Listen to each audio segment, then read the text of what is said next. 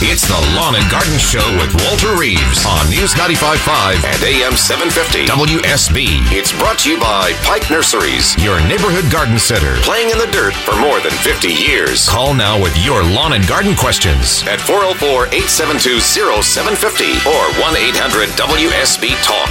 And now, here's Walter. It's 8:07 and 77 degrees outside. This is Lawn and Garden. I'm Walter Reeves, the Georgia gardener, working hard every Saturday morning to work myself out of a job by teaching every gardener in Georgia what they need to do in the garden so that I can finally retire to, once upon a time I said to Tahiti, but I saw an advertisement for Bora Bora the other day on The Price is Right, which my mother and I enjoy every Wednesday, and I think now I'm trying to work my way into a permanent vacation in Bora Bora. If you would like to help me teach gardeners, call me 404-872-0750. Get your question answered right here, and maybe questions that other people had will be answered as well. Alex has a question about organic pesticides in the garden. We'll talk about that for just a minute right now. Hey, Alex, good morning. Hey, good morning, Walter. How are you? I'm doing great. How can I help? Well, so my wife and I are first-time vegetable gardeners. We got a nice little garden with everything from peppers to squashes, melons, okra, corn, so on and so forth. Great. Anyway, so we got some small children and pets, and we've noticed recently that some of the plants have got some big holes in the leaves. Got it. And we're seeing slugs on some of the plants as well as lots of Japanese beetles. And my wife is kind of crunchy granola and wants to use all organic stuff Good for her. Protect the kids and the pets and whatnot. And so I was just wondering if you had some advice on something we could make ourselves. Yeah, well, we could purchase. I'm not going to tell you anything you can make yourself, but I got several things you can do and some things you can purchase that are organic and safe. And there's one key thing to any kind of organic pest control, and that is, number one, identify what pest you're trying to control. So many times it's by the symptoms. What does the feeding damage look like? And in your case, if the holes are big in the leaves of usually cool season things like broccoli and cabbage and things like that, that's almost always going to be a caterpillar. And there is a really, really effective organic caterpillar killer for not only caterpillars on the broccoli and those kind of things, but also the hornworms you have on tomatoes. And most people just refer to it as caterpillar killer with BT. BT is a bacillus that is not harmful to humans or pets or birds or anything, but it kills caterpillars very effectively. And so if you have caterpillars, you identify this is a caterpillar problem. You say, I need some caterpillar killer with BT. Go to any garden center, Pike certainly, and say that's what you need. They'll be able to satisfy your needs for that. Right. The second thing, if you have Japanese beetle damage, then many times the feeding looks like the leaf is changed to a doily, sort of. It's really, really lacy, And for Japanese beetles, it's hard to control. Even with synthetic insecticides, it's hard to control Japanese beetles. But this is where, if you've got the wife and the kids need a job in the summertime, you can send them out early in the morning when it's cool and give them a little cup with some soapy water in the bottom and say, just hold this underneath the leaf and then tap it. And the Japanese beetles will fall off of the leaf and into the soapy water. And once you've got 15, 20, 100 of those things, then you've controlled some Japanese beetles pretty well just by physical removal off the plant and holding it underneath a leaf and letting them fall into it. Okay. So identifying the pest is first, and I have other tips for different kind of pests, but I'm not going to go into all of them, because the second thing you can do is a lot of pests can be controlled simply by spraying them off of the plant, and particularly under leaves. That's where aphids and several other leaf-feeding insects live. And so if you get a water hose with a nozzle that you can turn upwards and spray real hard under the leaves of plants and knock a lot of insects off, then there's spiders and ground beetles and all sorts of critters who are looking for a lunch. They're looking for breakfast, lunch, and dinner.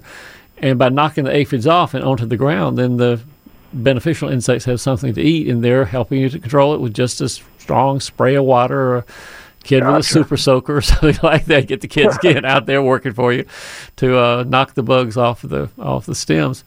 Third thing is you can take a vacuum cleaner, even a little dust buster if you want to, and many bugs like squash bugs and That'll be another good example. Mexican bean beetles, you can vacuum them off of leaves, and you have to be careful not to suck the leaf into the vacuum cleaner, but you can make a little cage out of chicken wire or welded wire cloth over the end and just suck them off and into the vacuum cleaner. End of story. Bug is dead. No insecticide needed. And lastly, if you just feel like I need an organic general purpose insecticide, there's one particular one called Captain Jack's Dead Bug Brew. Good, big, long name, but it is what the name implies. It kills bugs, and it's organic. And you can buy that. Captain Jack? Captain Jack. That's what it's called. Cool. Captain Jack's Dead Bug Brew. Pike carries it, and that works real nicely as sort of a general, all wide spectrum insecticide that's organic. Perfect. Well, I appreciate it, Walter. All right, Alex, y'all go to it and give those kids jobs. I was picking potato beetles when I was 5 years old, and my dad gave me, I think, a nickel a pint. So I learned a lot of money. I like it. All right, thanks, sir. You bet. Thanks for calling, Alex. We've got, let's see, David Deloniga, who joins us on Lawn and Garden. Hey, David, good morning. Oh, good morning, Walter. What can I do for you, David? Well, so I was out picking blackberries the other day, and I noticed this tree on the wood line in my yard. So I got to looking at it and didn't know what it was, and had these green and red and a lot of blackberries on it. Okay. So I got to looking at it, and I brought it over to my neighbor's house, and she's pretty seasoned, and it said they were chokecherries. Oh, good, cool. And started eating them. I thought, oh, this is really cool. So, she was telling me about what I could do with them, but what I was wondering, is it something that's going to be around yearly? Is it going to be a certain way to harvest it? And how am I going to take care of it if I like to use them? You and the birds are going to have to fight because they will eat those chokecherry. They will eat those berries real readily. So it's almost one of those things that if you're not covering the tree, you're rarely going to get any chokecherries to eat yourself. It's a woody perennial plant. There'll be little suckers next to the main plant that you saw, and you can transplant the suckers in the fall pretty easily and give them a lot of sunshine and some netting over the top, and you got chokecherries every fall. No kidding. Okay. Yeah. Good deal. I like it. And there are many recipes online for drying them and making chokecherry wine and doing various other things with them. So, you can go online and find all those recipes. I don't need to go over those with you. But chokecherry, bottom line, is an edible plant, but your worst enemy is going to be the feathered friends that come in looking for it too. Okay. Good deal. I appreciate it. You bet, David. Thanks for calling. All right. It's 14 minutes past the hour. And we've got Mary in Brookhaven right here close to Atlanta. Hey, Mary. Good morning. Hi. Hi. There is a tree in my neighbor's yard, a huge tree, a large canopy with gray bark, and it has roots above the ground, and it has little tiny balls with spikes on them. London plane tree would be my bet. Pardon me? Is the bark really sort of mottled? It's grayish, but mottled a little bit like a jigsaw puzzle, sort of? I don't think so. It sort of reminds me of a birch, where I would think birch bark would look. Birches have little bitty spiky balls on them. So you have, or excuse me, beech. Excuse me, I got bees. Bees. But the leaves are oval shaped with a toothed edge, and they alternate. Yeah, it's a beech tree. It's a beech tree. Beech tree, yeah. And the smooth bark, I mean, from time immemorial, people have carved hearts and initials and dates and things like into the tree of the beech tree bark. But I hope you don't do that, because it doesn't do any favors for the tree. But that's what it is. Beautiful bark on the tree and nice beech. Very pretty. Pretty golden leaves, and it will usually hold most of those leaves during the wintertime. The younger ones, particularly the younger trees, you can see them out in the woods very readily during the wintertime when they're holding their leaves, and they won't actually lose their brown leaves until the new green leaves come in spring. It seems to have grown quite rapidly. I don't remember it being there. Sure, I can certainly see that, but that's what you have, a beech tree. Ah, okay. Thank you very much. It is my pleasure to be of service. Thanks for calling, Mary. Thank you. Bye-bye. Beech trees, one of the biggest ones that I know of, and one that is full of carving, is at the corner of Clifton Road and Ponce de Leon, I guess. It's not Clifton, it's that little access road that goes by Clifton there.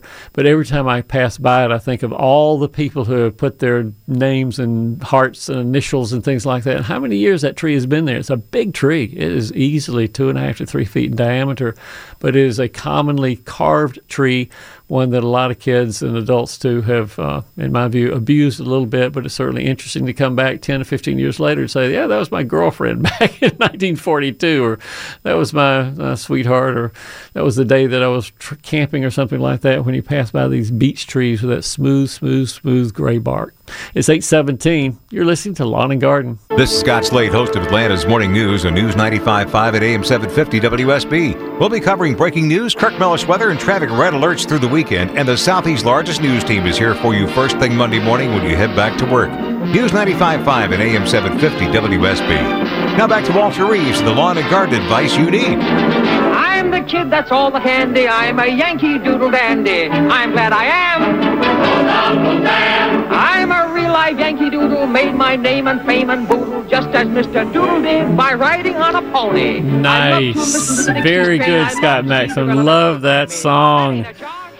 Quick weather update brought to you by Ackerman Security. Bottom line, July 4th weekend starts hot as a firecracker. 94 degrees this afternoon is the expected high. Sunshine, not much chance of a shower. Overnight, the lows dropping into the mid-70s. Clear skies above. Stay tuned. Atlanta's most accurate and dependable forecast comes up in 10 minutes on News 95.5 and AM 750 WSB. Bill's up to Powder Springs, and Bill joins us on Lawn and Garden. Hey, Bill, good morning. Good morning, Walter. What's going on? About 2 years ago, my apple tree got hit by lightning.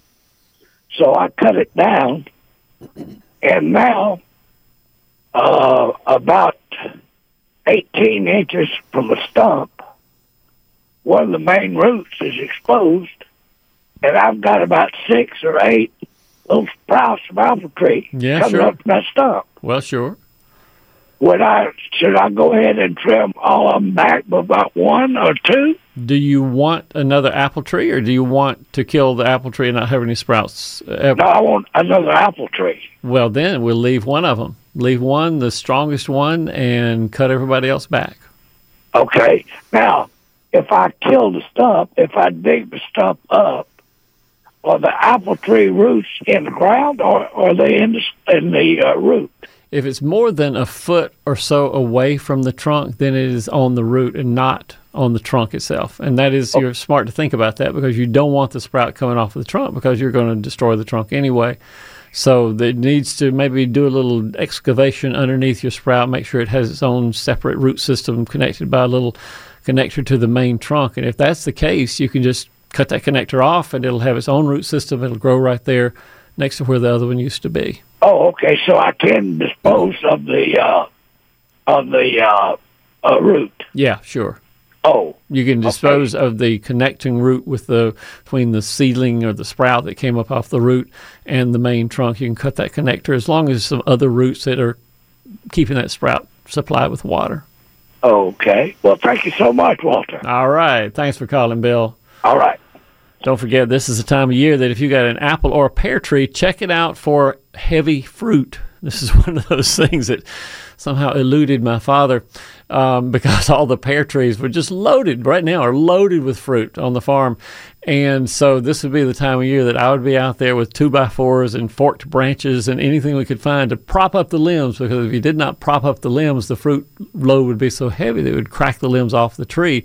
And I think those pear trees have pretty permanent droopy appearance to them because of all the limbs that got cracked off over the years. One of the things you should be doing, my father should have done, is back in mid-May, late May sometime, we should have thinned the fruit out. But he was, for whatever reason, he had other things to do on the chicken farm than thin of his pear fruit. But normally you should have a pear fruit about every 5, 6, 7, 8 inches apart. On this particular tree this year, the fruit is about every 3 inch apart, and that is why there's such a heavy fruit load, and why somebody needs to prop up those limbs, and it may be me. Or I may not do it. I may let the tree just go ahead and droop, and we'll eat the pears as they come. It's 8:27 at News Talk WSB. You're listening to Lawn and Garden. We'll be back right after news. You'll catch them sitting outside, Ventura County line.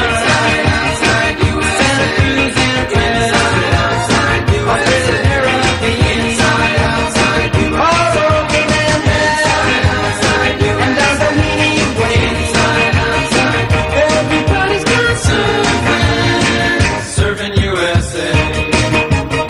We'll all be planning out a route real soon. It's the Lawn and Garden Show with Walter Reeves on News 95.5 and AM 750 WSB. It's brought to you by Pike Nurseries, your neighborhood garden center, playing in the dirt for more than 50 years. Call now with your lawn and garden questions at 404-872-0750 or 1-800-WSB-TALK. And now, here's Walter.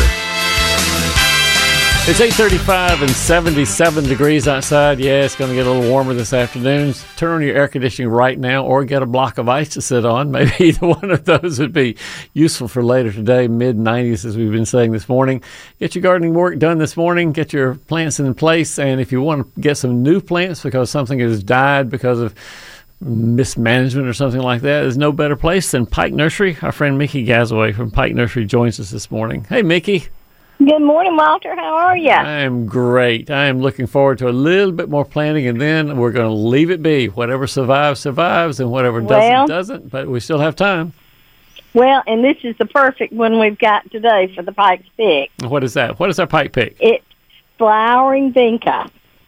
There are hardly any plants that can withstand dry conditions and still come back. They wilt a little bit when it's dry, and then they come back and bang, bang, bang, bang, bang. Lots of flowers. That's right. That's exactly right. We're at the beach this week, and they are all up and down these hot beaches where they don't get watered or anything, and they're just doing great. Some people might confuse flowering vinca with vinca vine. Vinca vine is the one that has a little cute little blue flowers. It's a vine. It blooms in the spring. But flowering vinca is the one that, like you say, is in beds everywhere. Very, very attractive plant. What kind of colors does it come in? Comes in pinks and purples and whites and light pinks and dark pinks. And there's a white one with a red dot in it. Yeah, they're that's the one I like. And they look, I love them with lantana. And because they're really cheerful. It's the perfect example. It's a yellow lantana and pink vinca. Just looks great together to me. So if you're planting right now, because we do think about the summers being hot and a little dry during the summer, so how would you plant the vinca to make sure they get started off on the right foot? Well, the main thing, first of all, I'd make sure that it was in full sun. Right. And it has good drainage. That's the only thing that they absolutely will not tolerate is poor drainage. So if you have heavy clay soil. They come from Madagascar. Think about it, hot and dry. And so it's got to be, it's got to drain well and be in full sun. And then I water mine, though, for 2 or 3 days. I water them real good. And then I let them go. Once the roots are established, I let them go, and I hardly ever water them. So we could maybe add a little soil conditioner when you're digging the soil initially. Yeah. Maybe a tiny bit of Sure Start in there. Vinca goes in the ground, water for 2 or 3 days, and bang, you got something color for the rest of the summertime. You got it. Great plant. Well, so remember, if you want the pike pick, the flowering vinca, all you have to do is go to the cash register and say, hi, this is the pike pick of the weekend. Mickey and Walter said so. 20% off on all the vinca plants of whatever color that you choose that looks best in your landscape. You got it. Any classes going on this weekend, or is this one of those vacation weekends? This is my vacation. I don't know. I don't think there is anything this weekend. And I believe and Pike's going to be open on 4th of July. Is that right? We are. We're going to be open. I'm working the 4th. And I think we're closing early. Okay. I believe at 4. I think that's right, but check before you go in. Check before you go in. So maybe check on the hours and locations and things like that. So, Mickey, I guess our final thing to find out is where would we find the location of the local Pike Nursery?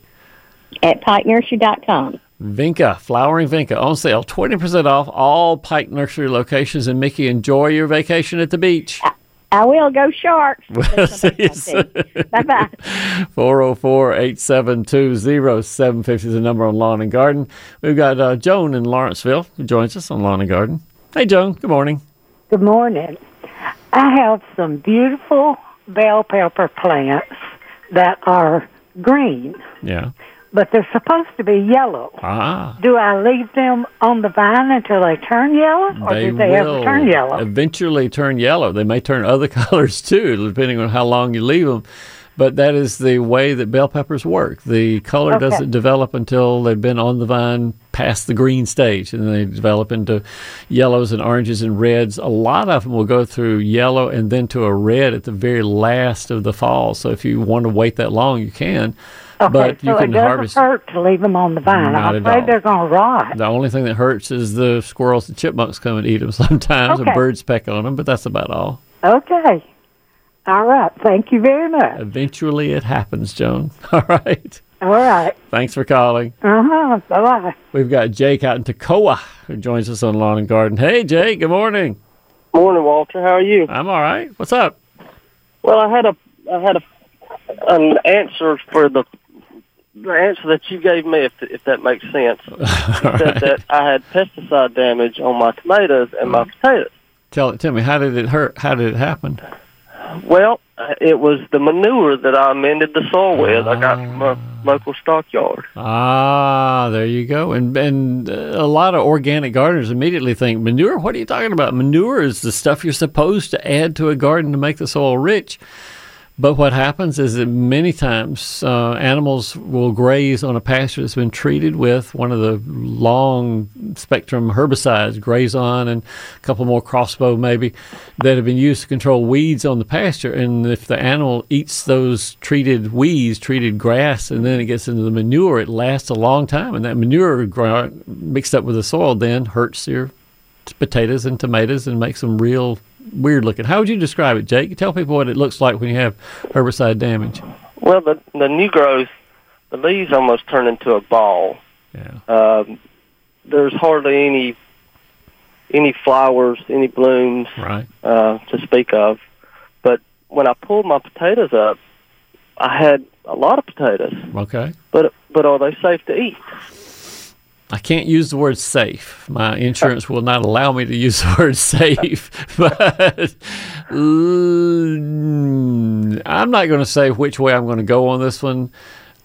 I know that my motto for my mother always was cut the bad part out and eat the rest. If there was a bird peck or some sort of worm damage to an apple or a peach or a pear. But because you got the potatoes in the ground alongside that manure, it might not be the best choice in the world to eat those potatoes. But again, that's your choice. I'll let you decide what you want to do with it or not, Jake.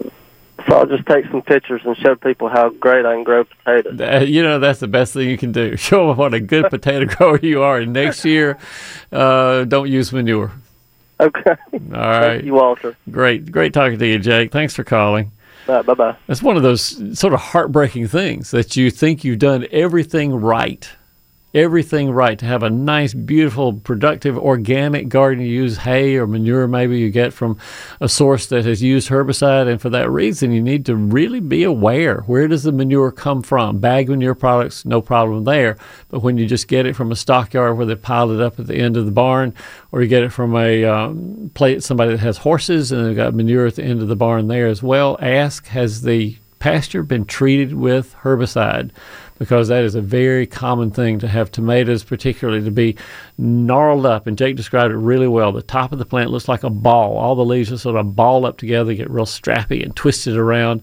Very classic symptoms of herbicide damage. 404-872-0750 is the number on Lawn and Garden. Wynette is out in Cumming, Georgia, and she joins us on Lawn and Garden. Hey, Wynette. Good morning. Oh, wait a second. Let me get Wynette here. No, that's not Wynette. There's Wynette. No. Well, somehow, line 2 is not coming up for me right now. Why is line 2 not coming up, Scott? Because Ashley is talking to Wynette, clarifying her question right there. Well, we'll get onto that in just a little bit. One of the things that I wanted to talk about, too, this morning is about harvesting your vegetables early and quickly. Because one of the things that can happen on okra, particularly squash, zucchini, and things like that, is if you let the produce get over mature on the vine, then it'll stop all the flowering and all the fruit production for the rest of the plant. And so when you have a squash, go ahead and cut it off when it's about 6 inches long. If you have okra, cut it off when it's about 4 inches long, because if you don't harvest those fruit, it'll stop the blooming. If it stops the blooming, then it'll stop you having any more squash or any more okra. So go out and make sure you harvest things. Don't let things stay on the plant for a long time. All right, Wynette's available now. Hey, Wynette, good morning. Hi, good morning, Walter. How can I help? I have a question about lantana. All right. I have one plant that has like seed pods on it, like berries just a cluster that where the bloom was Yeah. that has berries. Can you replant those once they dry up if the birds don't get them? They won't germinate in enough time for you to enjoy them. Yes, many times they will germinate, but you'll save them for next year, not for this year. Yeah. Well, I pulled some and letting them dry. Okay. Before the birds got them. And that said, there are some hybrids that might not sprout so very well, and also they may not look like the parents that you have right now. If you have let's say a pink and a red lantana, and you have them next door to each other, then they will hybridize, and whatever their children look like through the seed next year might or might not look pink or red. There might be sort of a mottled, ugly color to them too. So, that's one of the chances you take whenever you take seed from a plant. What did its mother and father look like, and will the seed come back to look like one of its handsome parents, or will it turn out to be the ugly sheep of the family? You just don't know. You don't know until you grow it and see. I see. Well, why would it be on just one plant? I mean, is it just the type of... some are more or less likely. The ones that have been less hybridized are more likely to have the pods, it seems to me. But yes, it's not unusual to see the pods, but it's not unusual for a plant not to have the pods either way. Okay. All right. Thank you so much. All right. Enjoy your show. You bet. Thanks for calling. All right. Bye-bye. Lantana is one of those other plants beside the flowering vinca that's the pike pick. That lantana is one of those plants that it just flowers all summer long. This is another one. It's not on sale at Pike today, but if you saw a lantana that has the right color combination for you, I wouldn't have any problem at all planting lantana this time of year, because they do come back and not show much stress from drought. Even if they get a little dry, they come back once they get a little bit of rain or irrigation on them, and they look fine. Lantana is one of those tough plants we didn't have 30 years ago, but now they're common everywhere, and they're just a wonderful plant. Wonderful plant to have in the landscape. It's 8:47. You're listening to Lawn and Garden. This is Scott Slade, host of Atlanta's Morning News on News 95.5 at AM 750 WSB. We'll be covering breaking news, Kirk Mellish weather, and traffic red alerts through the weekend. And the Southeast's largest news team is here for you first thing Monday morning when you head back to work. News 95.5 at AM 750 WSB. Now back to Walter Reeves, the lawn and garden advice you need.